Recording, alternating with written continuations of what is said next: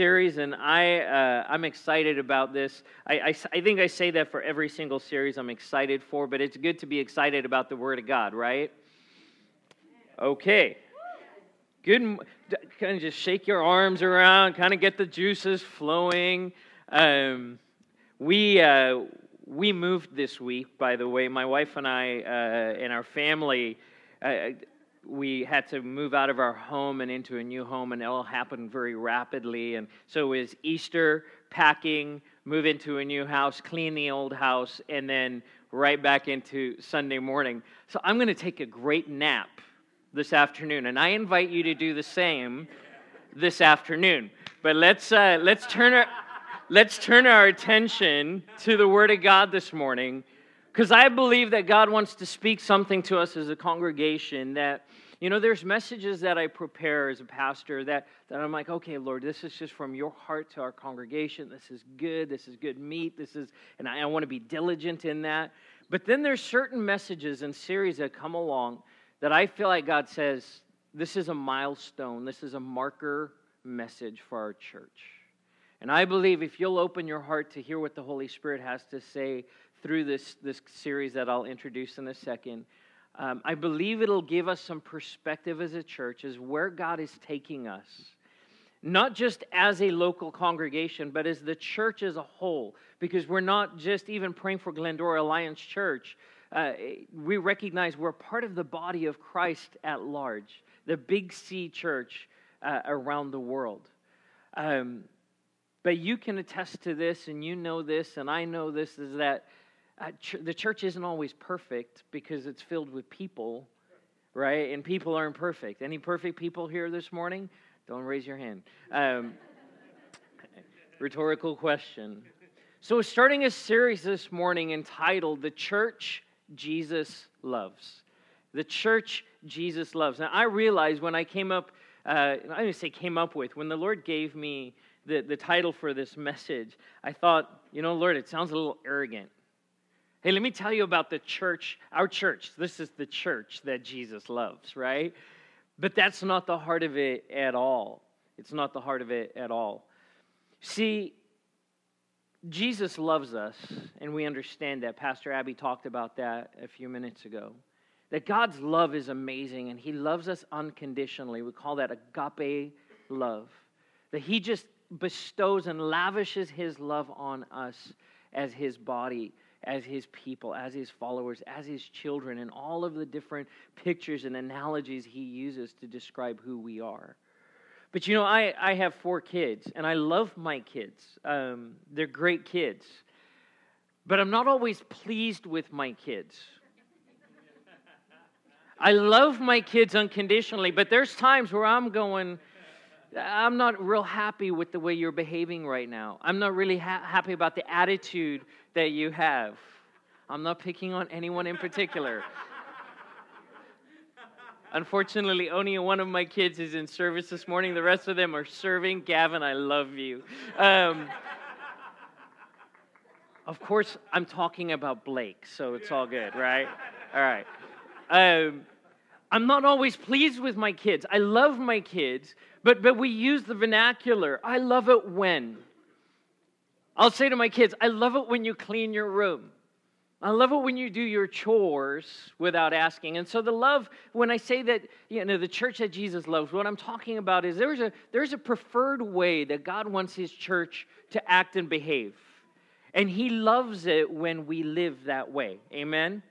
And so the church that Jesus loves, and you'll see there's a line there that's going to get filled in each week. And we're going to focus on different aspects of what Jesus has called His church to be. Because there's a lot of ideas. When I say the word church, there's probably a lot of different things that pop into our heads about what the church is.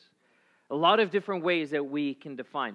I want to tell you a little bit about my church experience, my church journey. I grew up in church. In fact, I can't remember a time where I wasn't in church, that our family wasn't there. Some of my earliest memories were playing under the pews at this little church that our family attended.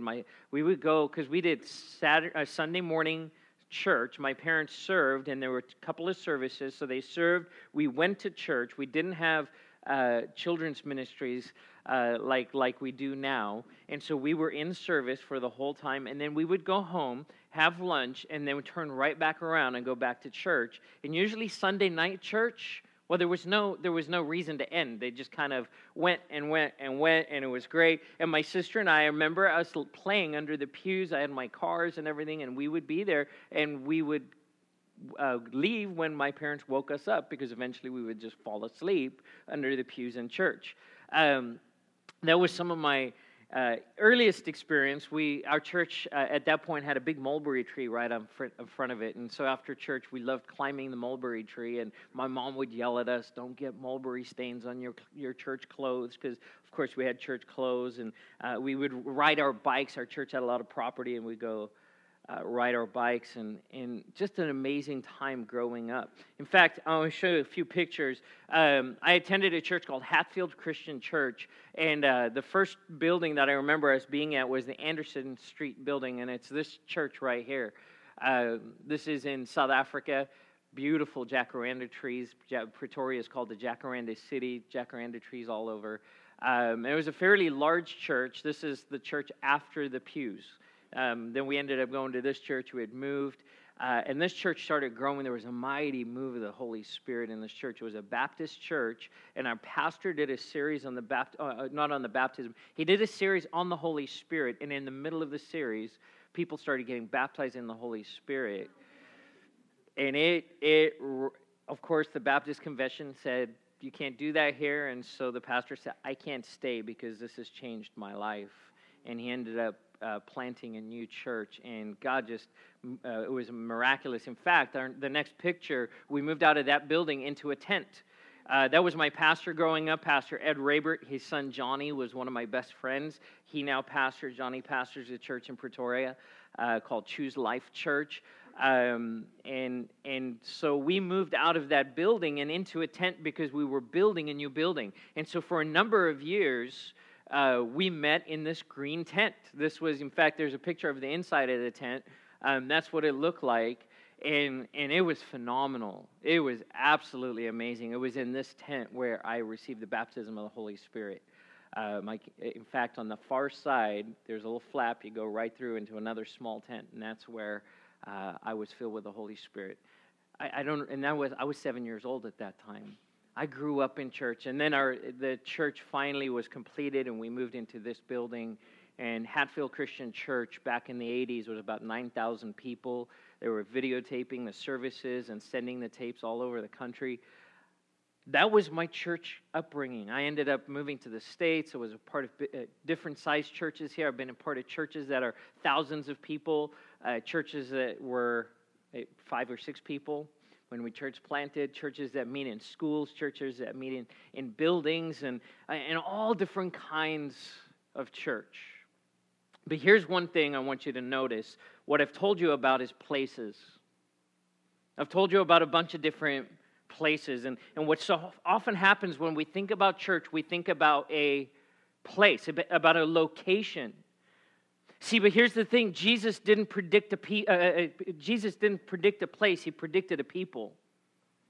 There's a quote I heard actually recently, so I'm quoting someone else. Jesus predicted a people. He didn't predict a place. Jesus predicted a people. He didn't predict a place. But our default setting is, well, where do you go to church? Well, the question is the wrong question. Who is your church? Who is your fellowship is the better question. See, because the word church, ecclesia, is actually translated as fellowship or gathering. It's nothing to do with a building or a location. It's all about relationship. It's all about relationship. And before we can have an effective conversation about the church that Jesus loves, we have to understand who the church is. Matthew 16, verse 15 through 18 says this.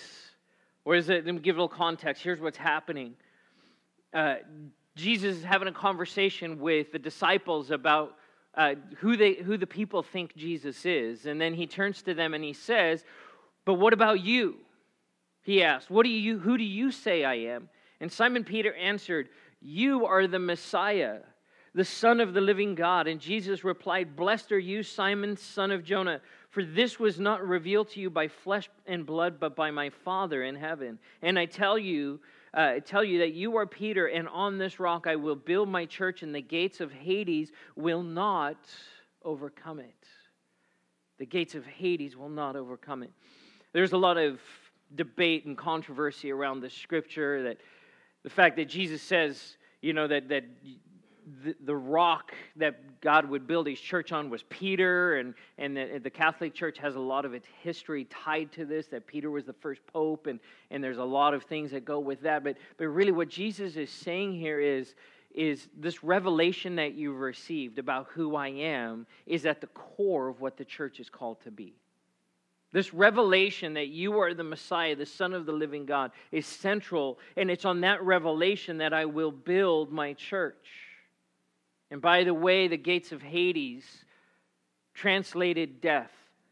That death will not overcome what I am establishing in the church.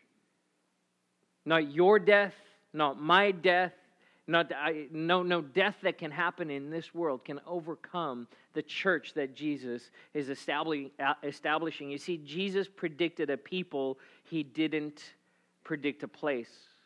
See, now, when I describe these buildings, I'm like, okay, there was this one building that had pews, and another building that had a jacaranda tree, and then one building that wasn't a building, it was a tent, right? And I described the characteristics of the building, and in the same way, if the church is people, guess what?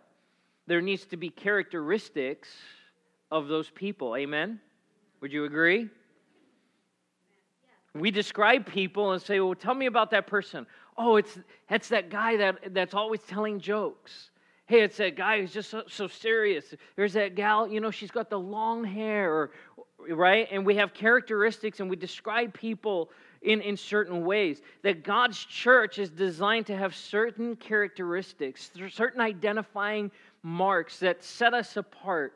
See, God's people, His church, us, should live and act in the manner He has called us to. We, His church, should act and live in the manner that He has called us to. Not what we think is the best idea. See, the church Jesus loves, the thing we have to turn back to is say, well, what does Jesus love about His church? And then evaluate our own lives and our own expression. We see this model in Acts chapter 2, 42 through 47. And this is really the earliest church. This is the first expression of the gathering of the ecclesia that we see. It says this: they devoted themselves to the apostles' teaching and to fellowship, to the breaking of bread and prayer. And everyone was filled with awe at the many wonders and signs performed by the apostles. All the believers were together and had everything in common. They sold property and possessions to give to anyone who had need, and every day they continued to meet together in the temple courts. They broke bread in their homes and ate together with glad and sincere hearts, praising God and enjoying the favor of all the people. And the Lord added to their number daily those who were being saved. See, we see some special things happening here. There's teaching, right? We're submitting ourselves to the apostles' teaching. We're fellowshipping. We're breaking bread. We're going to the temple and we're worshiping there. But then we're going to each other's homes and we're spending time in each other's homes and we're giving to each other as there's need. And we have this everything in common perspective. Would you say that in our culture, in our society, that people would say we have everything in common? Not at all. In fact, people, when asked about one of the difficulties of going to church is that I walk into a place and there's people in there that aren't like me, and I don't feel like I measure up. It doesn't sound like what's happening here in Acts, and we've got to realize that this was the most diverse group, the most diverse bunch of people you could find. Yet they had rallied around the person of Jesus Christ, and they had everything in common. They broke bread together. And it wasn't just receiving communion. They had meals. If you want to get to know people, have a meal. By the way, if you like sushi, Easy Sushi right here in Glendora, Oh my goodness. I have found the best sushi in the world, and it's on Grand Avenue. And they have a happy hour special from 3 to 7. Go love on those people. There's 2 waitresses, Pam and B. And Peter. Thank you, Jesse. Go love on these people, and there's Eddie, all right? Hey, let's just do this. This is totally impromptu. Anyone love sushi? Any okay, good. Hey, let's go love on the folks at Easy Sushi. Let's just make their heads spin about who are you people, right? Because that's what we are as a church. We break bread together. Take someone to sushi after church today. All right. And check it out. After all of this is happening, God says, I'm going to add to their number because that's a safe place for people to be. And so God grew His church. I get multiple emails a week in my inbox telling me how I could grow my church, strategies towards church growth. Now, listen, do we want to see more people in these chairs? Absolutely. Why? Because they need to know Jesus. But I know every pastor and every congregant, every leader ever says, how can we grow our church? We're asking the wrong question. The question is this: what kind of church should we be? And then let's let God grow His church. Amen? Oh, that's good. All right. There's a study done recently by the Barna Group. In fact, it was just released on March 30th. Barna is a Christian research institute. They're highly regarded both in the secular and in the Christian circles and the religious circles. And they did a survey. And the title of this survey and this research that they put together is entitled, Just Give Me Jesus. Just give me Jesus. And you can look it up online. It's really good information. But the long and short of it is this, that people, increasing numbers are saying this: we just want Jesus, we don't want the church. I can have a relationship with Jesus, but I don't really want to have anything to do with the church. I don't want to go to church. I don't want to be involved in that. In fact, it can trace it all the way back to a quote that Gandhi made, Mahatma Gandhi, who said, I like your Jesus, I just don't like your Jesus followers, your Jesus. And interestingly, that's a quote that he kind of said, but it's been twisted a little bit. But it's one of those quotes that's used against Christians. Oh, we like Jesus, we just don't like you. We don't like the way you act. There's a problem, though, with this. See, because the Scripture describes the church as the bride of Christ on 2 occasions, actually in multiple occasions, but the 2 primary ones in Revelation 19 and Ephesians 5, the church is described as the bride of Christ. And the reason that Scripture uses the picture of the bride is because of the intimacy and closeness. The relationship between a husband and wife is the closest human relationship you can have. And it reflects most closely the relationship and the unity that exists in the Godhead, in the Trinity. And so marriage is important to God. And so when He equates the church as being of the bride of Christ, what He's saying is Jesus and the church are inseparable. They're like one flesh. You can't have one and not the other. It would be like someone saying to me, hey, Barry, I really like you. I just can't stand your wife. Hey, let's hang out. Right? Not going to happen. If you don't like my wife, you might as well not like me, because we come as a package deal. Now, is my wife perfect? Absolutely. No. No, she's not, and neither am I.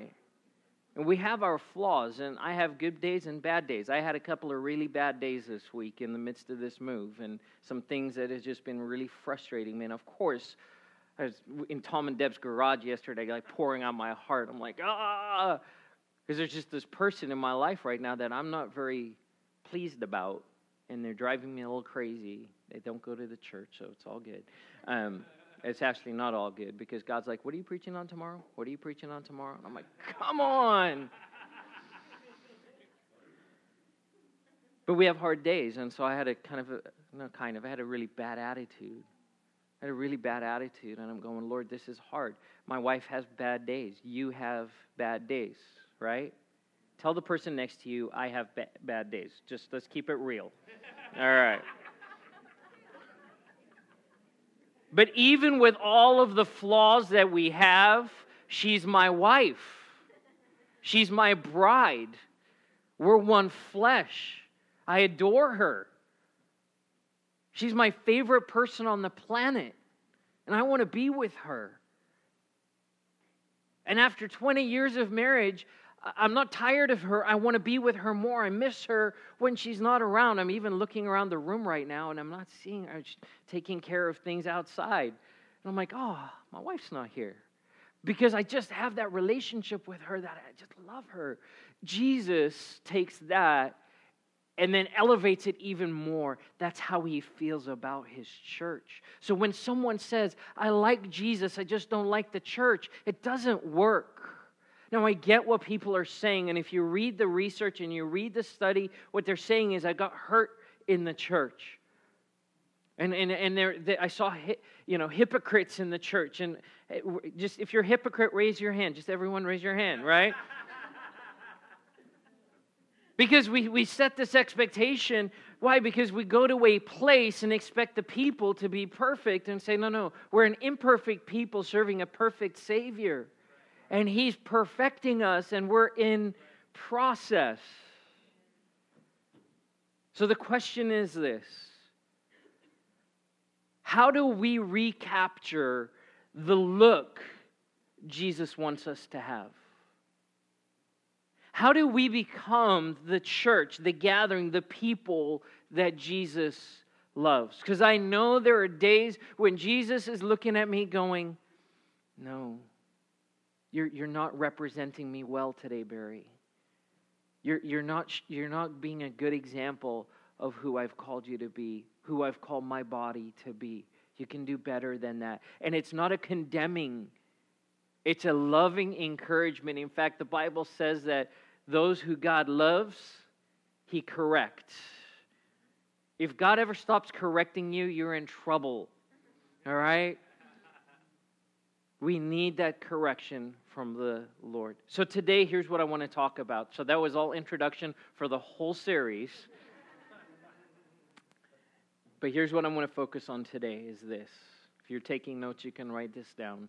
The church Jesus loves like Jesus. The church Jesus loves like Jesus. The church Jesus loves like Jesus. Revelation chapter 2, verse 2 through 4. John is writing the revelation given to him by the Holy Spirit. And he writes in the book of Revelation, he addresses the 7 churches. To the 7 churches, write these things. And the very first church that he addresses is the church in Ephesus. And he writes this about this church. Starting in verse 2, I know your deeds, your hard work, and your perseverance. I know that you cannot tolerate wicked people, that you've tested those who claim to be apostles but are not, and have found them false. You have persevered and endured hardships for my name, and have not grown weary. Sounds good at that point, right? Man, you guys are hitting it out of the park. You're standing strong. You read the book of Ephesians, man, there were some things they were standing up against. It was not an easy context, an easy place to minister. You guys are doing good, yet I hold this against you. You have forsaken the love you had at first. You have forsaken the love you had at first. See, the church Jesus loves like Jesus. And as Pastor Abby said earlier, Jesus' love is unconditional. It's agape love. It never stops flowing from his heart to us. It never dries up. Paul addresses this in 1 Corinthians when he says, listen, you can have tongues of men and angels, you can do signs and wonders, you can prophesy, you can do all of these things, and if you don't have love, it's nothing, it's empty. You can discern, you can persevere, you can pick out the people who are wicked and say, listen, we don't want anything to do with that. You can do all of these things. You can persevere through hardship. Make sure you don't grow weary, but if you don't have love. It's a problem. It's an absolute problem for the church. And so the church Jesus loves like Jesus. And we do that in two ways. The first is this. We love God like Jesus does. We love God like Jesus does. Initially in my notes I'd written, we love God like Jesus did. I just felt the prompting of the Holy Spirit. No, Jesus still loves God. He's there. He's in heaven with the Father, and he's still loving the Father. Jesus had an absolute love relationship with the Father. Always has. Unity, oneness, intimacy, this closeness between the Father and the Son. We need to love God like Jesus loves God. We need to put him at the center of our lives, at the center of our reality. Deuteronomy 6:4 and 5 is the Shema. It's a statement that God declares over his people. He says, "Hear, O Israel, the Lord our God, the Lord is one." He's united. He's together. There's absolute beauty and relationship in the Trinity. And then he says, love the Lord your God with all your heart, with all your soul, and with all your strength. We call this the greatest commandment. Love God. Love God. Jesus echoes the same verse in the same passage later in Luke chapter 10 when he's dealing with a young man who comes to him and says, Lord, what must I do to be saved? Jesus says, well, you need to keep the law, you need to do all of these things, check all the boxes. And he says, I've done all of these things. And he goes, well, what's the greatest commandment? And he responds, love the Lord your God with all your heart, with all your soul, with all your strength, and with all your mind, and love your neighbor as yourself. He gave the correct answer. Here's this young man, eager. He comes running to Jesus. What do I need to do? And Jesus tells him, doesn't even tell him, asks him, you tell me what you're supposed to do. And so he tells him, he answers the question. And he gets this right. Love God. Now, the story goes on that Jesus says, one thing you lack, go sell everything you have, give it to the poor, and come follow me. And it says that he went away sad. He went away sad because he wasn't willing to give up the stuff in his life to follow Jesus. But this part, the Shema, love God with all your soul, with all your strength, and with all your mind, and love your neighbor as yourself. See, loving God means putting him at the center of your life, at the absolute center of your life, that he doesn't become a peripheral item or in your peripheral vision. I'm going through my life, and sometimes I go to church and I kind of do this Christian thing. It doesn't work that way. In order to be the church that Jesus loves, we have to put God at the absolute center of everything we do, which is why he talks about the heart, soul, strength, and mind. Love God with all of your heart, your emotions, your desires, and your affections. That we would love God with that part of us that feels, that wants, the part of us that gets us into trouble a lot, right? The part of us that's impulsive, the part of us that just wants what it wants. That's the thing, right? People say that. You just want what you want, right? Except if you're in a love relationship with God, because if you love God, you're going to say, God, what do you want? What do you desire? When the psalmist writes that God will give you all the desires of your heart. Man, I hear people say, God will give you the desires of your heart. Like a blank check. The verse before it says, delight yourself in the Lord. What does that mean? Put him at the center of your life. Be absolutely madly in love with God and put him at the center of your life. Then he will give you the desires of your heart. Why? Because your desires will be aligned with his desires. Your wants will be aligned with his wants. And you might find yourself desiring and wanting things you've never wanted before. but it'll be good. He says, love God with your soul, your uniqueness, who you are. You have a soul, and it is a unique soul to you. It is the soul that God has given you. It is your being. God says, I want you to love me with just that internal part of who you are. That part that no one sees. We see evidence of your soul. But you know you. You know what's on the inside. And God says, I want you to love me with that part. Because it's easy to put on the show. It's easy to show up at a place and show people what you want them to see. And then leave and go live your life however you want to live your life. And God says, no. Love me with your soul. Love me with the private parts of who you are. The uniqueness, the innermost being. He says, love me with all your strength, your drive, your will. This week, I don't know what got in me, but I was ready to move. And I moved. We picked up our keys. We moved into this new rental on we were supposed to move in on Thursday, and we were going to focus on moving on Thursday evening and then Friday and then kind of finish up on Saturday. We picked up keys on Wednesday afternoon, and by Wednesday night, most of the big furniture had been moved, and we were completely out of our old house by Thursday afternoon. And I was just like, I was a man on a mission. I had this drive, and there was a lot of coffee involved, and I was just ready to go. My wife was looking at me. Megan's going, who are you? Some of you all came out and helped out. Thank you for those of you who were able to come out. And we had people reaching out to us on Facebook saying, hey, we can come help out on Friday or on Saturday. And we're like, thanks, but it's done. And there was just this drive inside of me, and I was like, oh, this feels good. We have a drive to certain things. There's times where our will, where that just drive rises up inside of us, and we want to go after something. God says, bring that under my authority. Submit that to me. Love me with your drive, with your will, with the passion of your life. Because we can get in trouble really quickly.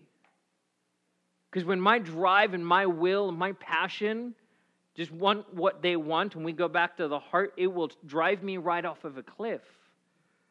God says, no, love me with your drive, even with that motivation, with that will that you have. And then he says, love me with all your mind, with your intellect, with your thoughts, how you think about people and how you think about the world, the things that you meditate on. Are they under the authority of God? Do you love God with the thoughts that run through your mind? Are they loving towards Him? Most of the Psalms were written in response to that question. Am I loving God with my thoughts? You read about David's innermost thoughts that he puts on paper in the form of a psalm, and you realize it wasn't always good. There's some stuff that he writes down. You're like, this guy was in serious turmoil. But it always ends with, but God, you are good, and I love you, and you're faithful. You know my anxious thoughts, which we read this week. If you're doing the Solid Life journaling, I encourage you to do that. See, Jesus had a love relationship with the Father. He spent time with His Father. His desire was to do the will of the Father, and He only did the things that God told Him to do. And you only do that if you love someone. If I don't love you, I don't care what you say. Am I right? If I don't love you, unless you're giving me a big paycheck, if I don't love you, I'm not going to listen to you. But if I love you, if I really love you, when you speak, I'm going to listen to what you have to say. And I'm going to respond. Jesus lived His life that way. He spent time with the Father. He focused on His relationship with the Father. He was close to the Father. His desire was to do His Father's will. He was absolutely, totally, madly in love with His Father. That agape love. So the church Jesus loves like Jesus by loving God like Jesus does. And then the church Jesus loves like Him by loving people like He does. He loves people. God loves people. Just say it out loud with me. God loves people. Want to try that again? All right, 1, on 3. 1, 2, 3. God loves people. He better, because you're included in that. That's good news. That's what we talked about last Sunday. The Father expresses His love for us in this, that Christ died for us while we were still sinners. Matthew 22, 35 through 40. Again, Jesus refers to Deuteronomy. Man comes to Him, an expert in the law, and he tested Him with this question. Teacher, what is the greatest commandment in the law? Jesus replied, love the Lord your God with all your heart, with all your soul, with all your mind.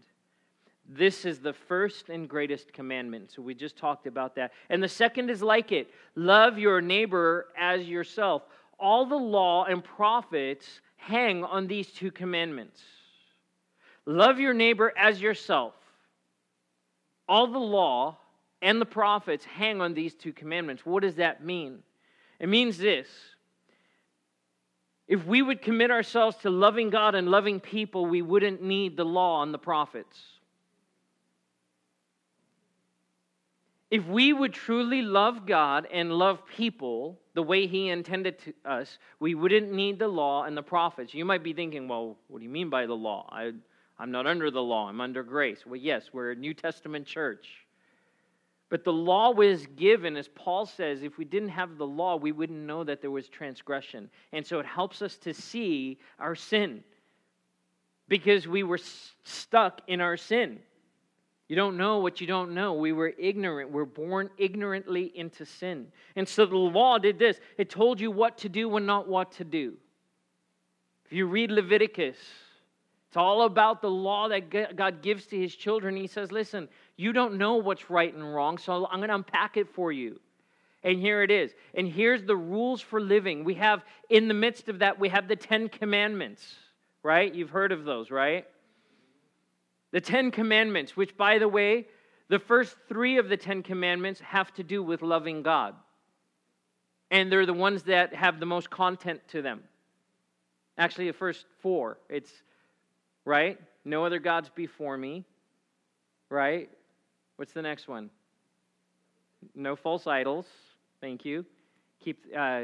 Don't take the Lord's name in vain, and keep the Sabbath day. All 4 of those were about loving God, about carving out time and making sure that you spend time with God. That was the law. Told you what to do and what not to do.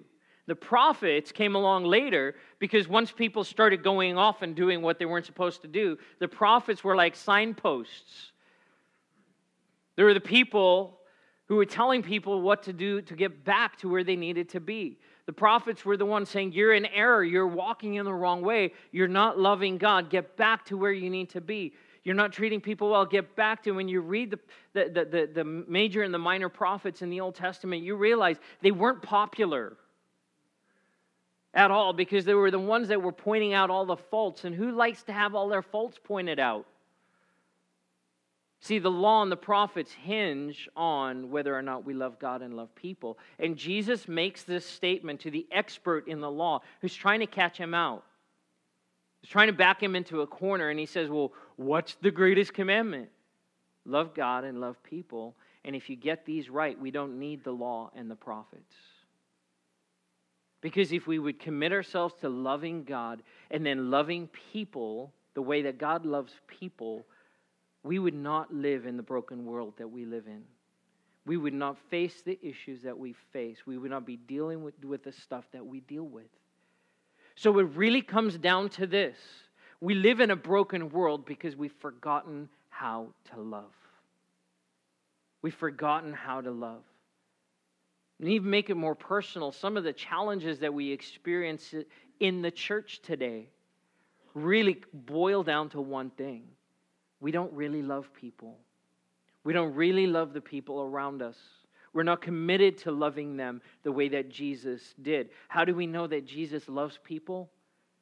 Well, He died on a cross for them and for you. He sacrificed His own life That's why in the Garden of Gethsemane, he prays that prayer, Father, if this cup can pass from me, please, I'd rather not do this, but not my will, your will be done. Lord, I love you. Father, I love you, that I will do even this difficult, painful thing because I want to express your love to the people that you care about. And then we get offended and we get hurt and we get frustrated with people and we choose not to love and we choose to walk in a way that's harsh. John 13:34 and 35 says this, "A new command I give you," Jesus writing or saying this, "love one another. As I have loved you, so you must love one another. By this everyone will know you are my disciples, if you love one another." If you love one another. The world will know that you are my disciples if you love one another. So back to the book of Acts. God says that he was adding to their number daily those who were being saved. Because I imagine it looked something like this. Hey, Bob, what's going on in your life? Because I've noticed a difference. You're not the same person anymore. Hey, I got to tell you, I met Jesus. Who's Jesus? Well, he's that guy they crucified and he came back to life. And you remember there was that whole incident with those people in the upper room and there was that big crowd that gathered. Well, yeah, I remember that. Well, I met some of those followers and I decided to become a part of what's going on. And I gave my life to Jesus. And now I'm spending all of this time with these people. In fact, that's why I haven't been able to hang out with you as much. I've been going and I'm learning and I'm taking in all of this. In fact, you should come with me and come be a part of this. Man, I really see the difference in your life. Yeah, I'll come check it out. And God added daily to their number those who were being saved. Why? Because they had the favor of some of the people. They had the favor of some of the people that agreed with their viewpoints. They had the favor of the people that agreed with their political ideologies. Come on. They had the favor of all the people. Why? Because they were so committed to love. They were so committed to loving God and loving people that God said, I can just bring the people that I need to get loved on. See, we become the greatest expression of God's love in the world. And so when we start thinking that church is a place and not a people, our community misses out. The world around us misses out. See, we have these invite cards to invite friends to church. And I'd love for you to invite friends to church. But I'd love for you to invite friends in, or the people around you, into a relationship first. Would you introduce them to Jesus through your life? Through the way that you love them and you love each other? The world will know you're my disciples the way that we love each other. If we can't do this here, we might as well pack it up and go home. Well, we'll do that a little bit later, but I mean in the bigger sense. We might as well just stop if we can't love each other in this place, because this should be easy for us.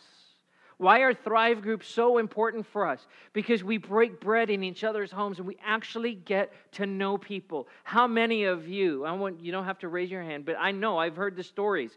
Man, I've seen that person on Sunday morning, but it was at a Thrive group or when I went to their house for dinner and we got to sit and chat and we realized we have all of this in common.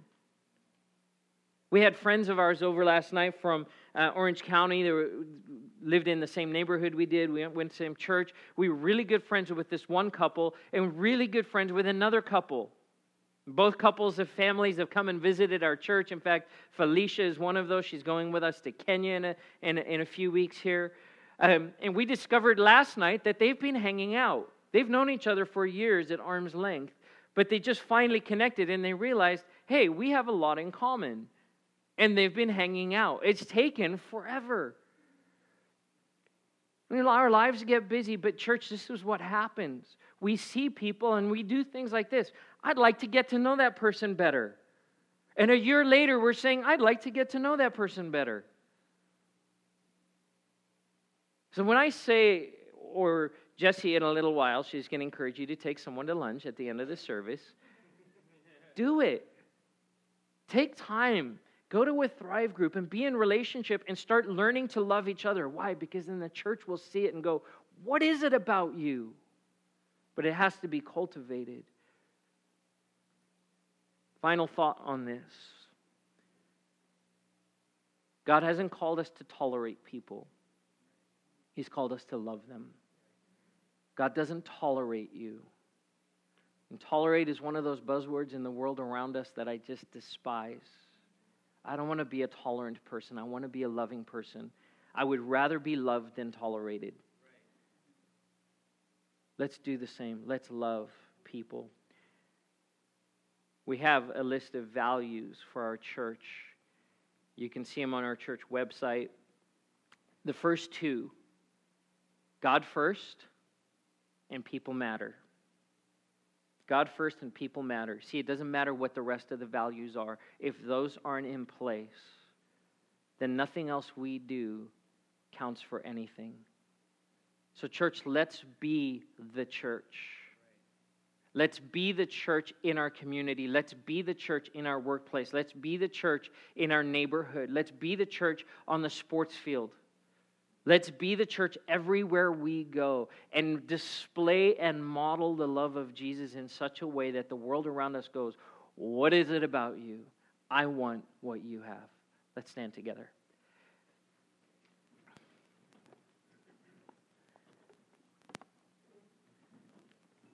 I invite the worship team to come up.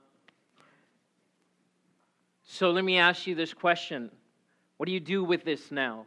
What's simple? You need to go and you need to ask God how you're doing in your love relationship with Him. How much is He at the center of your life? I realized this week in my dealings with a certain person that I got some work to do. I've got some work to do. See, because I was walking in fear, which led me to anger, which leads to the dark side. No, I'm just kidding. Seeing me paying attention.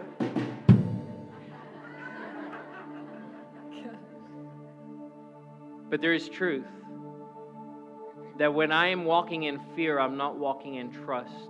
I don't trust that God loves me. And so I have to revert to fear. And fear doesn't do good things in our lives. Are you seeing yourself being angry, on edge, living in anxiety? Revisit your love relationship with the Father and be reminded not just that you need to love Him. It says that the only reason we can love God is because He loved us first. So evaluate, how am I doing in my love relationship with my Father? And then I imagine that as I talked about loving people, you probably have a good idea of how well you're doing or not. So set a plan in place to start doing this better, to love people better, to model that love of Jesus in people's lives more. Maybe pick one person this week. Pick one person that you can target and say, I'm going to choose to love that person as hard as it is. I'm going to show an expression of love. Lord, help me. Ask for strength. The Bible says the Holy Spirit will empower us to do this. So you're not on your own. And let's see this church, our church, the church, become the church that Jesus loves as we love like He does. Father God, this morning, I'm thankful for your love. Thank you that we can love you because you love us. And that we are on the receiving end of ridiculous love. Agape love, unending love. It never dries up. Because of that, we can love you back, but not just that, we can love people. And so, Lord, help us to be the church, to be your bride. Lord, I pray that we would have encounters with those people this week who would say, I like Jesus, I just don't like the church. That this week they would rethink that statement because of this body of believers. Because of the interactions they have with these Christ followers and go, wait a minute, if you're a Christian, if you're a part of the church, I might have to rethink it. Open those doors, I pray. Help us to do the work we need to do. In Jesus' name, Amen. Our prayer team is available at the back. If you need prayer for absolutely anything, we'd love to agree with you in prayer this morning. Let's close in worship together.